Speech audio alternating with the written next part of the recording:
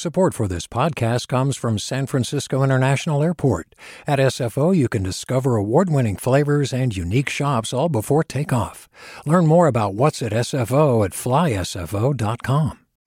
Hey, it's Avery Trufelman, host of Articles of Interest, and I've got to say, I've been a fan of KQED ever since I was a little kid, and I would come out to San Francisco to visit my grandma. It was just what we'd always turn on every time we got in the car, every time we were making dinner and turning on the radio. It was always KQED. And then over the years, I've become a massive fan of KQED podcasts because this is local reporting at its best. These are answers to questions you've always wanted to know, interviews with exciting, unusual voices, necessary journalism, all told with love and care and artistry. And did you know that a majority of KQED's funding actually comes from members? It's just people like you and me supporting the programs they love, while also getting access to cool events, behind-the-scenes footage, and so much more. If you want to sign up and be a part of this amazing community, visit donate.kqed.org/podcasts to become a member today. That's podcasts with an S. Thank you for listening, and thank you for your support. From KQED.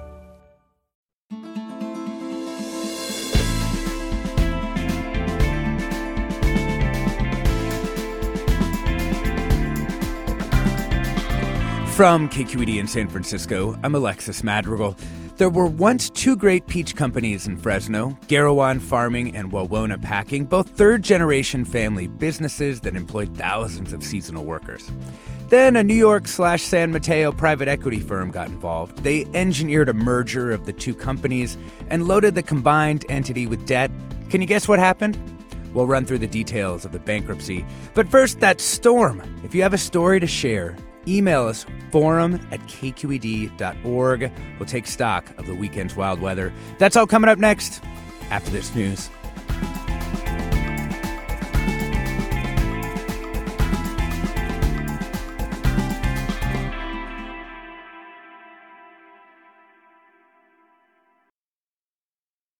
Welcome to Forum. I'm Alexis Madrigal.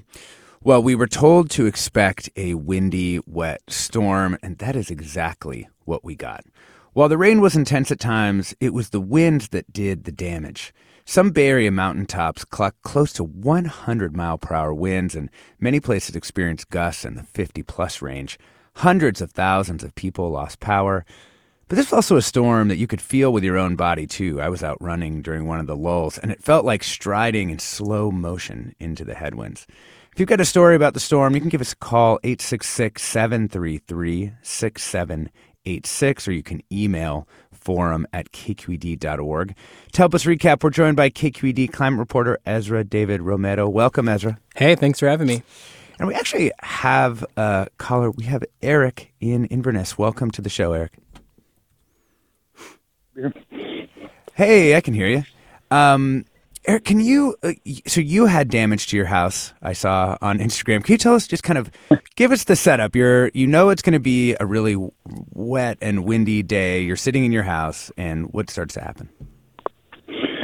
Well, we're no strangers to wind. We live right on the coast, and it's windy all the time, and trees come down all the time. But this gust was something different. We were sitting in the living room and heard the trees wailing around, and suddenly it just started to get really intense. And more and more and more. And we looked at each other and looked out the window and watched the 60-foot cypress tree fall onto our house. Oh, my God. So suddenly, everybody screaming, everybody yelling. I mean, we were so lucky. Like that's the thing that I'm most just blown away by. But, another couple feet in a different direction, and we'd be having a very different conversation. Oh, my God. What did it sound like? Did you hear like a crack? Yeah, like a bomb going off. I mean, just like, and then waves, and then it's just like, and then of course my screaming wife, and my screaming son. Wow. I'm laughing about it now, but I'm looking out the window of my house, and the branches are pressed right up against the wall. It's a miracle that we're talking to you here. Yeah. I mean, had you experienced anything close to this in previous storms? Never anything like this. This was the howling of the wind was louder than anything that I've ever heard. Yeah. And now I know that that's not a good sound to hear. Yeah. Last thing before we let you go, because I'm sure there's a lot of cleanup and other things. Do you know how long it's going to be before you get kind of things cleaned up and a tree taken away and all that? Yeah, there's a 60-foot tree in my yard, and it's smashed up against the house. So we've got our local tree guy coming here today, Pacific Tree Works. They're awesome. Mm-hmm. And, this is the time of the year where they have a lot of work to do. So Yeah. Right. Hey, Eric, thanks. Yeah. Really appreciate it. Glad you're okay. Glad you're safe. It seems like that is really wasn't the worst case scenario, but that's got to be one of the most terrifying moments you can have. Yeah, I've never had anything like this, but glad to be talking to you. Yes, same. Thanks a lot. Ezra, I mean, people were experiencing things like this just all over the region. Like, how widespread was the damage? I mean, it ranged all the way from like Monterey County up to Sonoma, all across the Bay Area. My job yesterday was to bring all the reporter stuff and make a digital article out of it. And I was getting reports of trees falling on houses, an unhoused person putting their tent back together. Mm-hmm. And I was on Twitter and I saw so many pictures of houses on trees. It reminded me a couple of years ago in Sacramento when we had a big storm, and it seemed like every other house or every few houses had a tree on it. Mm-hmm. Oh, man. Do we know how many people... I mean, I lost power at my house yesterday. Do we know how many people lost power? I think the number I heard last night was around 400,000. There's still about 250,000 people without power right now in the Bay Area. And then if you include Monterey and Santa Cruz counties, it goes to more than 300,000 people still without power this morning. I was also looking at some of the National Weather Service flood gauges, and it seemed like maybe this is a little bit of a silver lining, but it seemed like things got close to flood stage, but not seriously into that situation. Is that right? Yeah, I mean, I was on a call yesterday with Daniel Swain. He's at UCLA. He's a climate scientist, and he was saying the reason we didn't get as much rain is that the center of the storm didn't reach land in a fast way into the Bay Area, and that's why the Southern California is getting so much wetter. So that's why we had these sort of what seemed like isolated showers that were still pretty intense for us here, but it didn't bring as much water as it is possibly to Southern California. But it was pretty windy. Yeah. Oh, man, it was windy. And some of those, when you see the wind maps and you see particularly on the mountaintops things reaching, 80, 90, those are not numbers we normally see. Yeah. I think I heard that in Marin and some of the mountaintops, they had more than 100 mile per hour winds, and then down the bay, on the South Bay, it was even stronger, or around there. I mean, even in my own apartment in San Francisco, it was so windy that my pictures were rattling on the walls, and my house was moving back and forth a little bit, and I hadn't experienced that even in the city before. Yeah, our poor little dog, man, it was just so freaked out.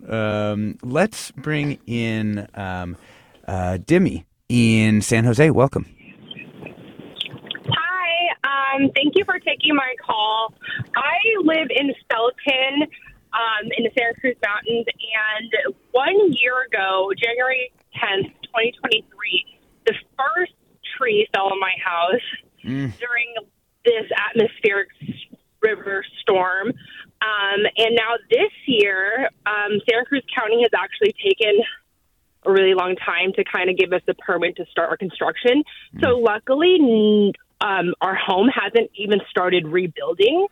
And so, but in this wait period, it's taken us a whole year to just get us a permit to finally go. But a second tree has fallen on my house in the same exact spot. So in hindsight, I guess, I would be in a completely different situation if my house was completely rebuilt and it fell. So I guess there are silver linings, but yeah, I've been living in Felton since 2018, and this has been really challenging for us. Yeah, no kidding. I know.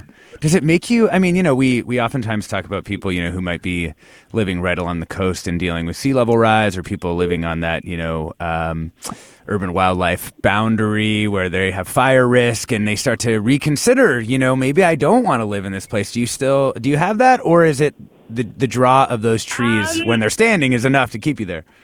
Right. Well, my personal life is a little bit different. I am now a mother of an 18-month-old. And so my whole your perception of life is completely different. So now we want to rebuild and sell, and we do want to move a little bit closer to family, which is San Jose. So, we love mountains, and I love everything that has to do with the Santa Cruz community. But it's going to be bittersweet when we have to leave eventually. Yeah. This is no fun. Yeah. Well, the trees and the mountains, they'll still be there, even if you're not. You can go visit. Yeah. All right. Hey, thanks so much, Demi. Really appreciate you sharing your story. And I'm so sorry about the house. I mean, God, I'm glad no one was hurt. Man, Ezra, it is one of these interesting things where when you have a storm that's this widespread, there's so much damage and so many people are affected by it. Talk to me a little bit about that Santa Cruz area, right? Because Highway 1 was shut again, right? Yeah, one of our reporters talked to a supervisor about how Highway 1 was closed in Santa Cruz. The rainfall totals were supposed to be up to like 5 inches for that area as well. Even more than places like San Jose were supposed to be affected. Highway 1 was also closed in San Mateo around Pescadero, partly because of waves. One of the supervisors there was saying the waves are about 25 feet tall, and there were like power outages and power lines in the roads and things like that. So, I mean, the impacts were sort of widespread in this atmospheric river that was making its way across California. Yeah. Let's go to another call here. Daniel in Berkeley. Welcome, Daniel. Hi. Thanks so much for taking my call. So basically, my situation is that my kid was at an outdoor sort of camping experience in Tilden Park for the whole weekend, getting there on Friday at 12 and then coming back yesterday. And then, as the storm was coming, I got very worried, especially with the winds. Yeah. I ultimately didn't go. I ultimately didn't go and like check out the situation and pick him up because a lot of parents said like, oh, that particular part of Tilden probably is fine. But I'd like to hear your thoughts about like how do we as parents sort of make these decisions about like with such localized weather. Yeah, man, that is a tough.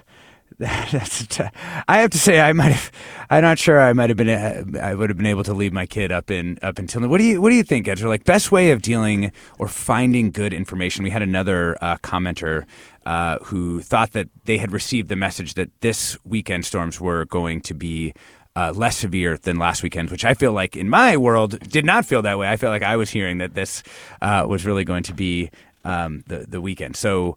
Talk to me a little bit about how people can find the best information, particularly around these kind of very local conditions. Yeah, I mean, places like KQED, we have stories that talk about this. I mean, I know our team was putting out stories that this was going to be a big storm. Also, like, it depends on what's going to happen at your local level. So I would go to the weather service or go to see what your city is saying. I personally, anytime I hear about an atmospheric river, I cancel my outdoor plans. I make sure my car is not under a tree. Like yesterday, I drove around my neighborhood until I found a spot that was under a tree. Yeah. Because I have had times where like a tree branch has fallen right next to my car, things like that. So I would just say if there's an atmospheric river, I would kind of cancel some of those big things because they are prone to have a lot of damage, whether it's wind or rain or flooding. I also just want to say too, I mean, Ezra mentioned him earlier, but Daniel Swain goes by Weather West, does provide like extremely detailed forecasts, including in this one, talking a lot about how the direction of this storm was going to be very different, kind of largely coming up from the south. And his big warning today is not for us, but for his people in Southern California who are going to get dumped on. So if you've got friends and family down there, check in with them, perhaps. Thank you so much to our callers and KQED climate reporter Ezra David Romero. Thanks for joining us, Ezra. Thanks for having me. After a short break, we'll be back to talk about the bankruptcy and liquidation of the nation's largest peach producer. It's the Fresno area, Prima Wawona. I'm Alexis Madrigal. Stay tuned.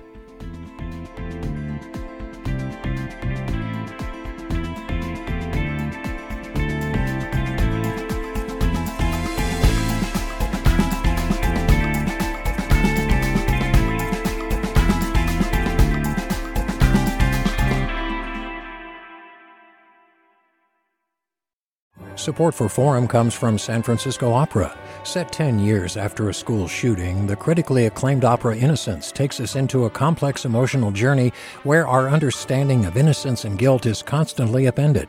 Kaya Sariaho's ethereal score collapses the past into the present as a community of survivors grapple with how to move forward. Don't miss the highly anticipated American premiere of Innocence, June 1st through 21st. Learn more at sfopera.com. We've all got those parts of our house where the internet just won't go. Well, if you had wall-to-wall Wi-Fi from Xfinity, you could worry less about dead spots.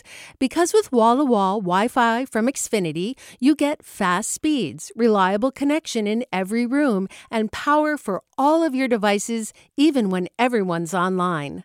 That's wall-to-wall Wi-Fi only with Xfinity. Restrictions apply, not available in all areas. Actual speeds vary. Welcome back to Forum. I'm Alexis Madrigal. Prima Wawona, the largest peach and stone fruit company in the world, entered bankruptcy and is set to be liquidated, leaving thousands of workers without a job to return to. Just so happens that this company, which had been stable for a very long time, went wobbly when a private equity firm began to call the shots. What happened? Joining us to help us understand the history and present of the peach business and farming in Fresno, we're joined by Daniel Gligich, who's a senior reporter with the San Joaquin Valley Sun. Welcome, Daniel. Yep. Thanks for having me on, Alexis. Sure. We're also joined by Rod James, a reporter covering private equity with the Wall Street Journal. Welcome, Rod. Yeah, thank you. Nice to be here. Yeah. Daniel, let's start with you. Give us a little primer on this company. What was the company? What did they do? How did they, get into their current form?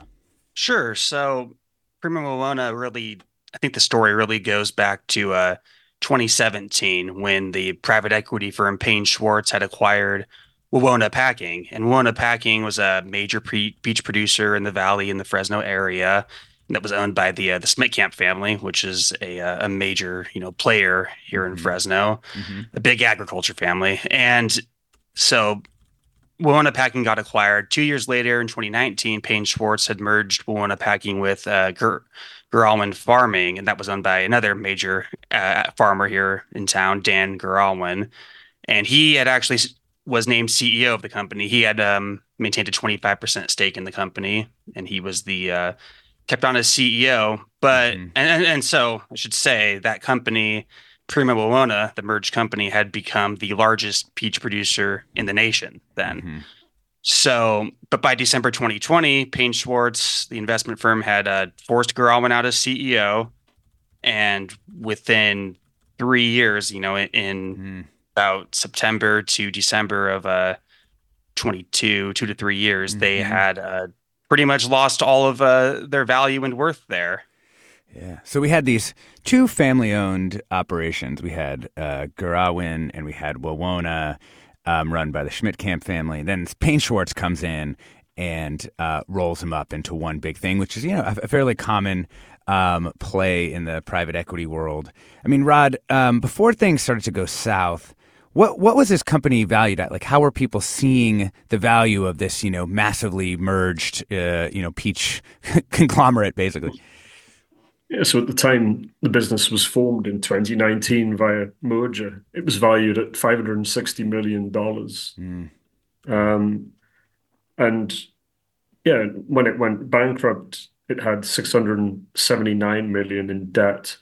And they tried to sell the company in an auction process, and they were unable to get a satisfactory bid that met the minimum barrier of $275 million. I mean, I guess the obvious question here is how did so much value get wiped out in such a small period of time, Rod? Yeah, I mean, this is a lot of different different stories and different perspectives on this. I mean, Payne Schwartz focus on bad luck, bad weather, a salmonella recall that wasn't directly linked to any Prima Wawona properties, but cost a fair bit of money in earnings, forest fires. And Dan Geralman, in his lawsuit, points to, what you'd have to call more sort of pernicious practices. He claimed a breach of fiduciary duty on the part of Payne Schwartz, breach of contract, fees, unexplained fees, or fees that weren't agreed to, associated with transactions that were executed by Payne Schwartz. Mm-hmm. Big McKinsey fees from what I was seeing in the coverage, right? Yeah. I mean, it should be noted that there was an internal investigation led by an independent director with a law firm, which looked at the fiduciary duty claims, the contract breach claims, and wasn't able to find any sort of smoking gun, or at least nothing that was sort of had any legal power. Yeah. But that doesn't mean the decisions made by Payne Schwartz were good for the company, even if they weren't technically a breach of it. Take a quick step back here. I mean, I think I always get a little confused about how leveraged buyouts work, because it seems counterintuitive to me. It's something you can do because you literally buy the company with debt that you force the company to take on, right? Yeah, I mean, the company takes on the debt and it's secured against the assets of the business. Mm-hmm. I don't think, force probably isn't quite the right word, because the owners of these businesses agree to sell them to private equity firms, and they do understand the playbook. But then, that doesn't mean that things can't go very wrong. Because it does decrease the cash flow of the business, right? Because they have to service the debt and make these interest payments, right? Yeah, I mean, they take the leverage, as we call it, the debt on in the anticipation that the changes they make to the business will generate this growth. That means they can easily pay off that debt, increase the value of the company, and sell it in 3 to 5 years to another buyer. Yeah. But all this is predicated on things going to plan. Right. Daniel, can you give us a little more context about the ag industry in Fresno? Like this one company at least says they produce a multiple of Georgia's total peach production, right? So this is a massive agribusiness. How have peach businesses performed relative to, say, your almonds, your pistachios, which had been real growth areas for a while, right? Well, yeah, I mean, almonds and pistachios are sure your cash crop is, you've sure probably seen the rise of the Wonderful Company is over the last, couple of decades here. But I mean, as far as peaches go, it was going totally fine, especially for Prima Wawona. And I mean, they were able to merge, and they had this massive company here. And I mean, even up till September 22, everything was going great for them. And, we had no reason to believe that, peach companies in particular would have issues. And I mean, even after their bankruptcy, I walked into Costco and bought some Prima Wawona peaches. So they were still farming, but within just a 3-month period, they went down to effectively zero. So I mean, it's to compare with almonds and pistachios, as you mentioned, for example. I don't think there was anything here locally that we've seen that would predicate a disaster for the peach industry. Right. Like that was kind of the question, right? I mean, if they're sort of blaming these other market conditions, like is the whole peach industry in the tank right now or not?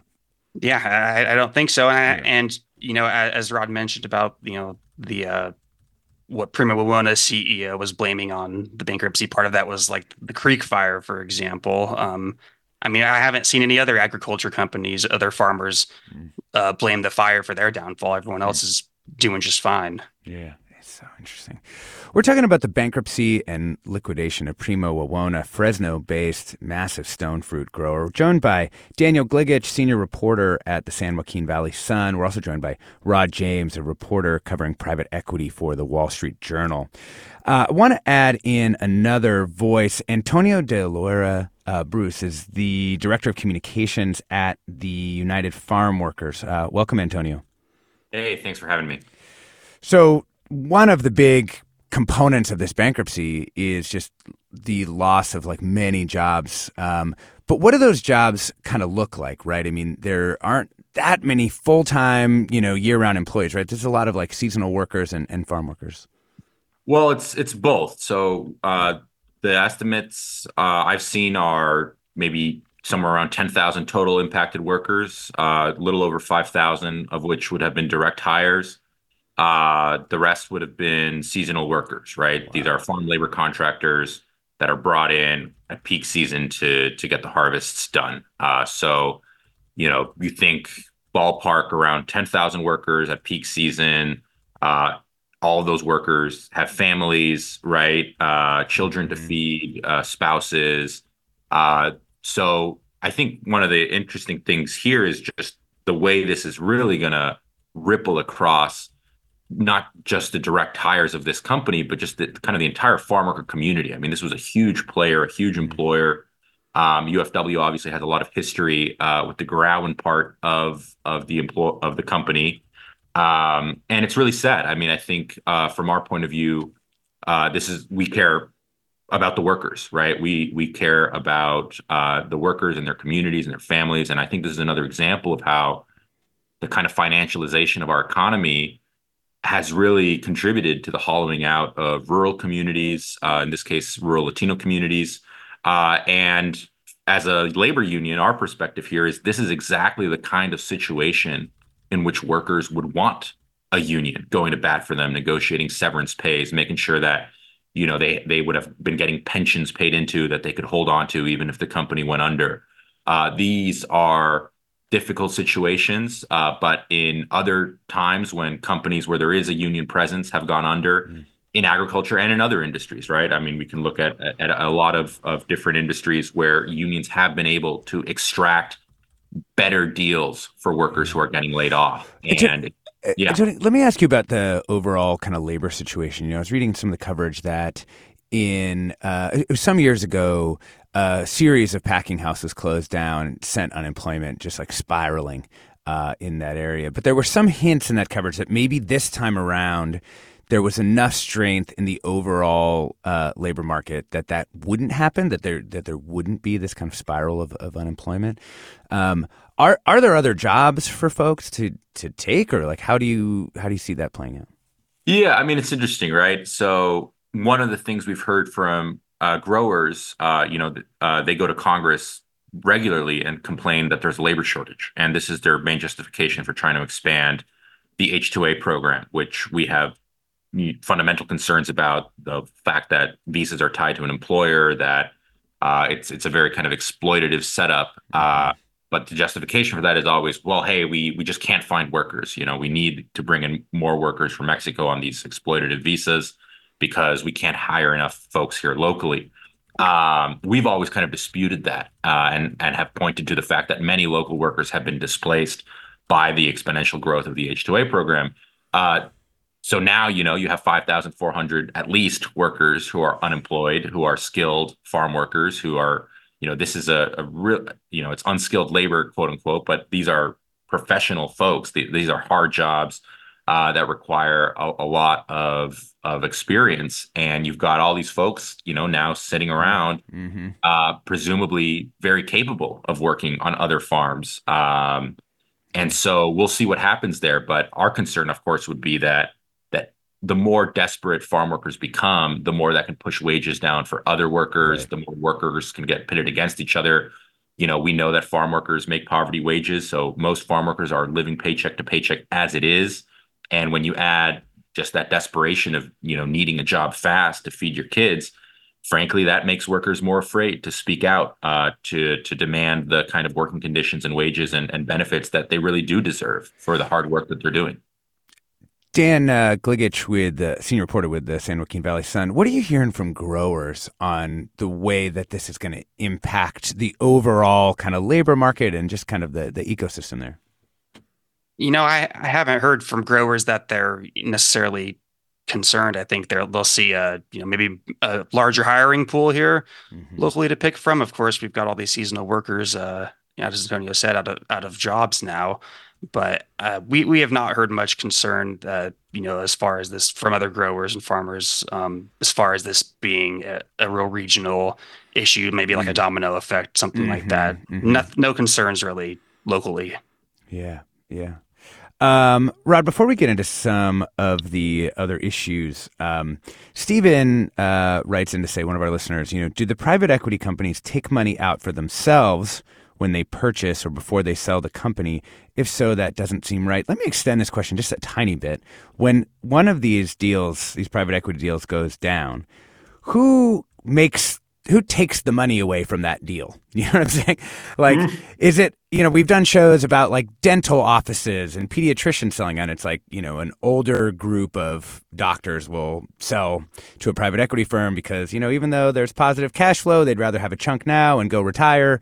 Is it kind of the same thing here? Like you sell in that way and the original owners make some money, the private equity firm takes some money. Like, break down that pie for us. Yeah, so you just mean when a company is acquired by a private equity? Like in this situation specifically, but also, in the general case, I suppose. Yeah, so the PE firm will be investing out of a fund. That fund will have money from investors like, public pension plans. It could be your money being used for these deals. And yeah, they'll buy a majority stake in a business. You may be using up to sort of 60, 70% debt from the bank and, 30% money from that fund, investor money. And yeah, it'll be a good payday for the owner. But by and large, what they'll do is try and lock the owner in for the duration of their ownership, say 5 years, because they want the owner to stick around. They want the owner to sort of have skin in the game, as it were. And then in terms of the exit, they'll be looking to exit typically in 3 to 5 years. That's what they aim for, to build the company up, get it bigger, and sell it to some group, either a private equity firm that specializes in larger deals, or to a big agribusiness or some sort of corporation, or to list it on the stock market. Those are the sort of options. Yeah. Dan, do we know where, they borrowed all this money, they, go into this business, they merge these folks. Do we know where the money that Payne Schwartz borrowed, where it went? Like, what did they spend on if this was all part of the plan? Well, that's a great question because it's not been public information, public knowledge here. But of course, Dan Gligich has filed his lawsuit against Payne Schwartz, and he's here claiming that they drained over $24 million in cash to use in their deals with McKinsey and Company, the consulting firm, which they've got some ties to. I mean, he's also claimed that the Payne Schwartz board members on Prima Wawona were demanding a $10 million payment for McKinsey, even though there wasn't a contract. Of course, this is, just what Dan Gligich is claiming here. But I mean, I think people here locally would put some stock in Gligic's name here because he is such a big figure locally here in town. Yeah. Antonio, I know that you all battled Dan Gligich to unionize Gligich, the company that he ran. Is it difficult for you to sort of be on the same side as him in this particular case, or maybe you're not? Well, I was going to say, I don't think we're on the same side. I mean, I think there is a great irony here, right? Of Dan Gligich fought the UFW for almost 20 years. I mean, it was a brutal fight. And, you go back and look at some of these ALRB rulings, it's clear that Dan Gligich and the company broke California labor law. And these workers were failed by the company, by the ALRB. Their right to a union was unjustly denied. And that's just really important context for what we're talking about now, which is when workers needed one, they did not have one. And so, yeah, we note the irony, right, of the company fought the union for 20 years and then sold out to private equity, and the private equity guys ran it into the ground in 5 years. Yeah. So for the workers, the worker perspective, the company during the anti-union fight would tell workers, don't trust the union. They're not going to look out for your jobs. Stay loyal to us, the boss. And the boss sold out those workers when he sold the company to private equity. And now we're living with the consequences. We'll be back with more about the bankruptcy and liquidation of Prima Wawona. That was Antonio De Loera-Brust, who is Director of Communications, United Farm Workers. I'm Alexis Madrigal. Stay tuned for more right after the break.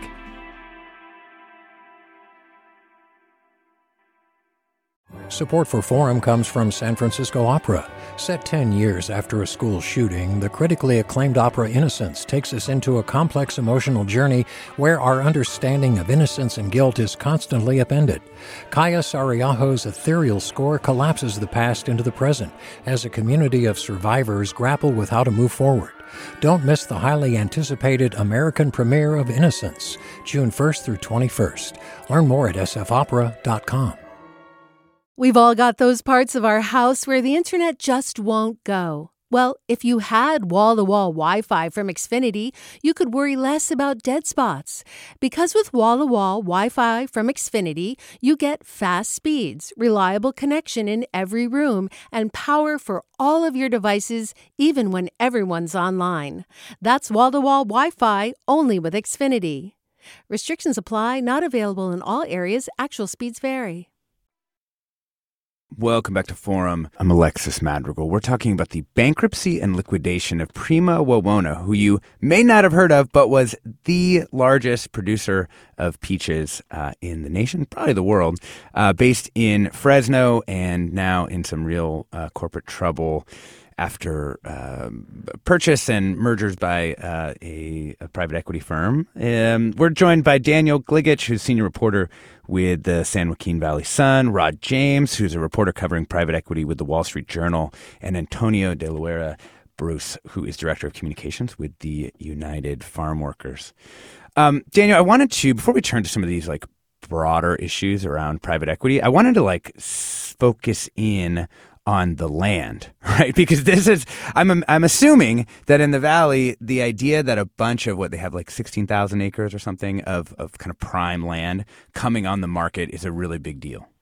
Oh, I mean, it's a huge deal. And yeah, from what the presentation that we saw, that was submitted to the bankruptcy court from a local realty firm here in Fresno, they're looking to liquidate, about 13,000 acres of land, which is split up into 7 different groups, in Fresno, Tulare County, around, and it's not really necessarily right next to Fresno, right next to the 99. It's just this prime farmland. That's what it's been used for for decades there, and they're valuing it at $370 million for that total for all of 13,000 acres. So I think you'll definitely have some farmers looking to snatch up some of this land. I don't know if they'll want to keep going into the peach industry here. But.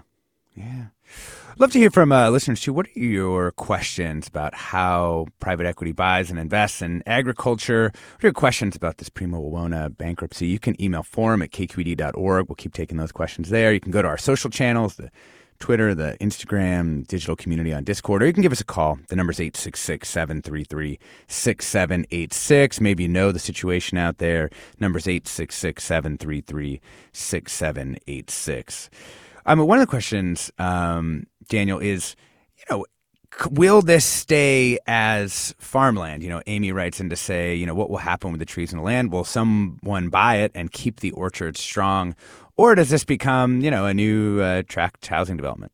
That's a great question, because I think that's especially for people up in the Bay Area, more of an urban environment. You can tell that's what we're thinking about. Yeah. Right, yeah. Exactly. And in here in Fresno in the Valley, we have seen tons of tract homes developers expanding the sprawl of cities here. But this land is really, it's not centered on right near cities where, in my opinion, where you would have a ton of tract homes being built. Yeah. No, that makes sense. That totally. Rod, so let's talk a little bit about the Prima Wawona actual situation, where they are in the bankruptcy process. What happens from here on out? They're gonna sell this land. Who's gonna get what? Yeah, so we are sort of going in the liquidation phase. They've made a liquidation trust, which they'll sell the assets bit by bit and try and create this money. Payne Schwartz has agreed to put $2.2 million into this trust. This hasn't actually been approved yet. There's a court hearing scheduled for the 28th of February, I believe, when this will be discussed in court. But yeah, this is the being able to sell this as an entity. That idea is now dead. Yeah, I mean, the obvious critique or the obvious analysis here that I think a lot of people are making in the ag world is that, this private equity firm, with a office in San Mateo in New York comes into, this ag business and runs it into the ground. I mean, because they didn't understand it or whatever. On the other hand, this company, Payne Schwartz, has raised an enormous amount of money to invest in a wide variety of food and agriculture businesses. So, do you think that framing of Payne Schwartz specifically as an out of touch private equity firm makes sense, or what do you think?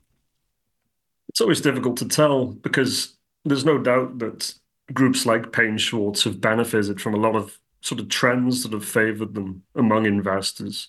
Investors have been looking to make investments that they view as sort of environmentally friendly or that are pro sustainability. Things like food security, onshoring, so making sure the US can produce food. And all these themes are so strong that if you have a product like Payne Schwartz's, you can see why LPs would be inclined to invest in it. And it takes a long time for the performance of private equity firms to become clear. A single fund has like a 10, 12, or maybe even longer year life. And, it's very difficult to say at this point, to be honest with you. Yeah. I mean, there are a lot of people I've spoken to for this story feel that the classic private equity model is not suitable for agriculture.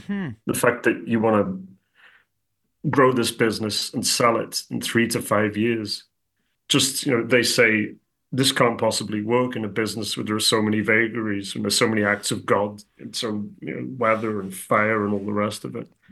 And I think, there's something in that.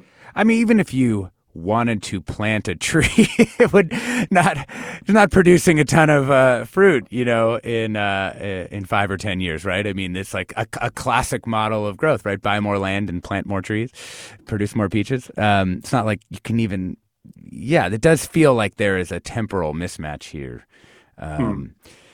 Daniel, but when we have done shows about other industries and fields where private equity has come to be involved, a lot of people say, we get a lot of callers and we get a lot of people who are upset that it has happened. And yet the owners of those businesses keep selling to the private equity firm. So there must be some pitch, right, that's still appealing to people who are in that ag world. Well, I think, the pitch is you can make hundreds of millions of dollars here by selling out to a private equity firm. Yeah. But of course that comes with its drawbacks of, like in Geralman's example, he has that 25% stake, which is now, worthless in the company with them going bankrupt. And if I could just jump in here too, right? I mean, the workers aren't seeing any of this money, right? Like that's our, from the union point of view, that's our frustration. We're encountering this issue actually. There's a mushroom farm in Eastern Washington, formerly known as Ostrom, now known as Windmill, where we have been fighting for over 2 years now to unionize it. The kind of local owners who we had initially been fighting, we'd basically beaten them. They'd come under a lawsuit from the Washington State Attorney General's office for all sorts of gender discrimination issues and a lot of violations of labor law. And they cut their losses. They sold the company to Windmill Farms, which is a Canadian company backed by a Canadian private equity firm based in Toronto. And this is just a harder fight now for the workers, right? If you think about the classic UFW heyday, right, you think about the picket line on the side of the fields with the boss and the owner kind of looking out at his workers kind of almost face to face, right? And now we're in this situation where, how do a bunch of mushroom pickers in Sunnyside, Washington make their voices heard in a boardroom in Toronto. Mm-hmm. And now you mentioned San Mateo, New York. The private equity guys here, I'm sure they're going to be sleeping just fine on, very nice beds. They're not going to worry about what they're feeding their kids this week. There are workers in Fresno County, Madera County, who they're worried about, how do I feed my kids this week? Because of the actions of this very small group of extremely wealthy individuals. And frankly, Dan Gurowin included, right? What was in it for him? He got a big payout when he sold the company. His workers did not see that payout. His workers haven't even seen the back wages that the ALRB had ordered him to pay during the whole unionization fight. So I think the private equity system is not helping, but the entire framework of the agricultural economy is not set up for workers to succeed and for workers to actually get their share of it. And so whether the boss is a local farmer or a big private equity company based in New York or San Mateo or Toronto, the issue for us is really just the ongoing exploitation of workers. And it's the workers who actually pick the peaches. We've got Sophia in Alameda who'd like to talk about this as well. Welcome, Sophia. Hi.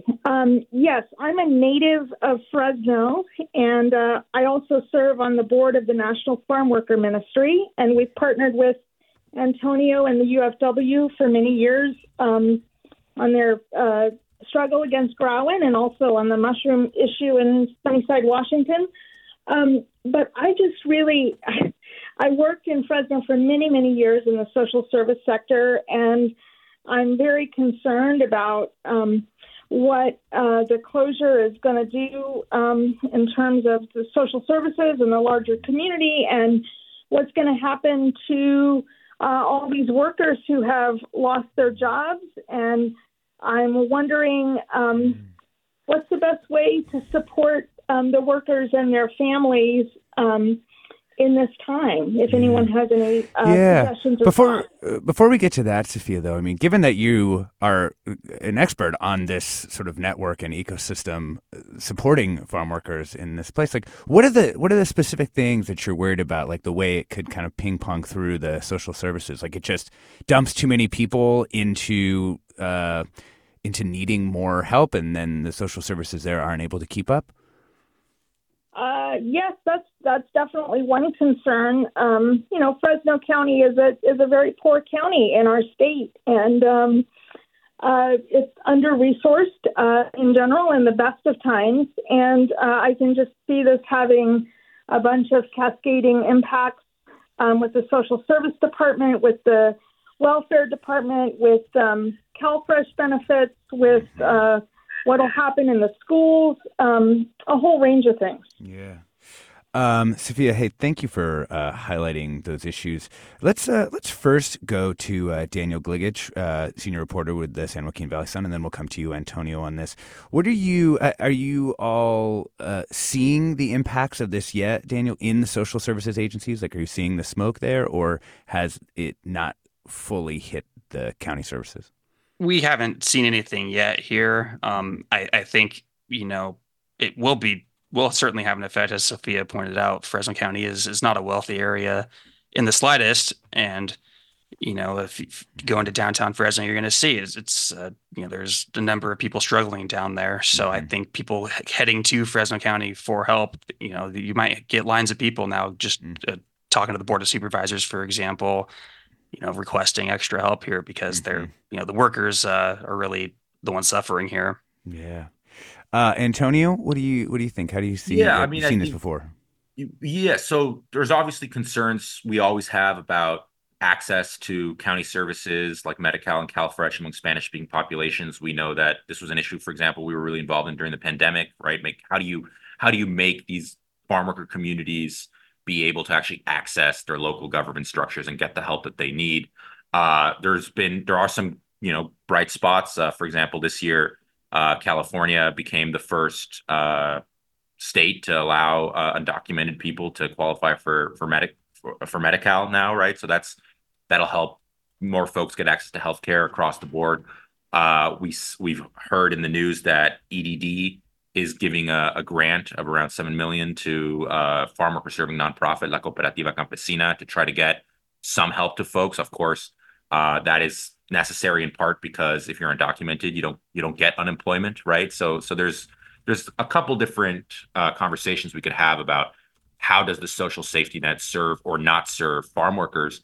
I want to kind of just go one step further, though, and kind of point out again, this is another subsidy for agriculture, right, of the many that our government gives, where you've got the public sector really making up for the fact that the industry itself is putting its workers in a bad situation, right? So, for example, I mentioned that EDD has announced that it was going to look at putting in $7 million into grants for community organizations that serve farm workers to try to help make up for some of the lost wages here.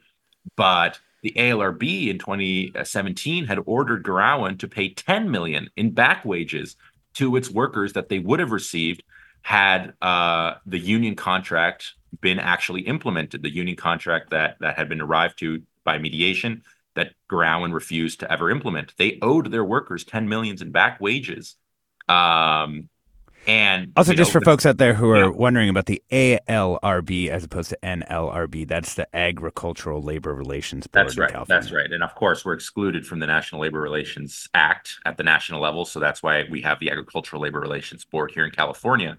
But, that money was never paid. And let's face it, it's unlikely that it ever will be paid. But here you've got a situation where, you got the state of California paying out $7 million to try to help some of these workers in this situation now. But that $10 million that, morally speaking, in our view, if nothing else, they're still owed by Dan Garawan, that would also be a very helpful amount of cash for these workers and their families in this situation. And, I guarantee you what private equity paid for the land back when they bought it would have more than covered that $10 million in back wages that these workers were owed. So Rod, come to you real quick on this. Listener Richard writes, are not the peach orchard lands being farmed during the bankruptcy? So in the long run, if there are 20 separate parcels being tended instead of one huge holding, what difference would it make? Workers will always be needed. And as to back pay owed, wages have a priority in bankruptcy distributions.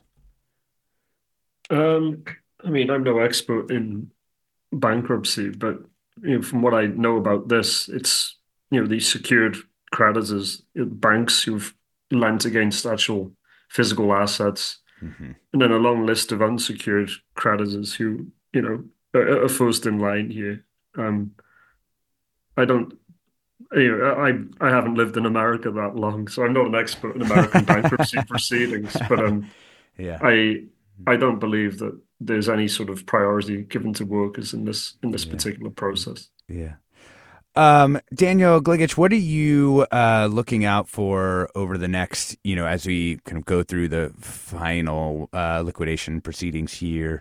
So what are you looking for over the next couple months? I think, what I'm personally curious is who will be purchasing the 13,000 acres and what price it actually goes for. Does Dan Garawan try to reclaim sort of his peach empire here? Does another big family in town make their move, or even I think a name should be mentioned is of Stuart Resnick down in the Los Angeles area, who owns the Wonderful Company. I believe he's if not the biggest farmer in the country, and he's maybe he wants to. I'll be very curious because I'm sure he'll be looking at this land as a possibility to grow more pistachios. Yeah, right. I mean, that land, for those who aren't familiar with the Resnicks, one of the largest landowners in California, 150,000 plus acres of land, largely in ag areas doing tree nuts. Hey, we've been talking about the bankruptcy and liquidation of Prima Wawona, Fresno-based stone fruit grower. We've been joined by Daniel Gligich, senior reporter at the San Joaquin Valley Sun. Thank you so much, Daniel. Thanks so much, Alexis. Been joined by Rod James, reporter covering private equity with the Wall Street Journal. Thank you so much, Rod. Thank you. And Antonio De Loera-Brust, who is director of communications with the United Farm Workers. Thanks, Antonio. Thanks. The bosses may change, but the workers will have to fight nonetheless. Thanks so much. I'm Alexis Madrigal. Stay tuned for another hour of Forum Ahead with Mina Kim.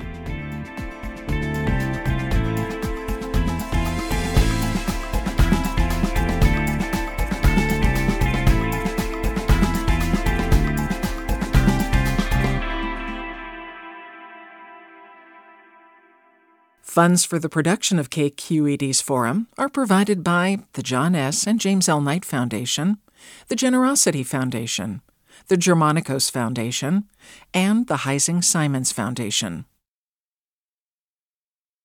Support for Forum comes from San Francisco Opera. Set 10 years after a school shooting, the critically acclaimed opera Innocence takes us into a complex emotional journey where our understanding of innocence and guilt is constantly upended.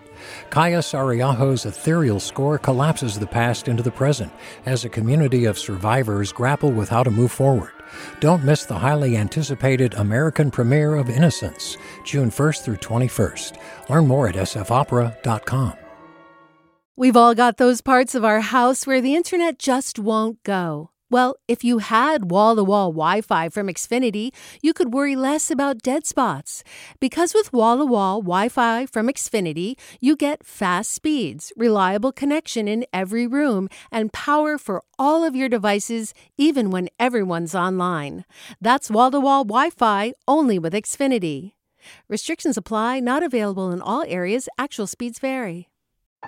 All over the country, we need to improve reading in Wisconsin. Schools are changing the way they teach reading. I'm calling for a renewed focus on literacy. We have gotten this wrong in New York and all across the nation. And it's happening because of a podcast. I think your podcast has changed my life. And I'm going to share this podcast with everyone I meet. Sold a Story investigates how teaching kids to read went wrong. New episodes of Sold a Story are available now.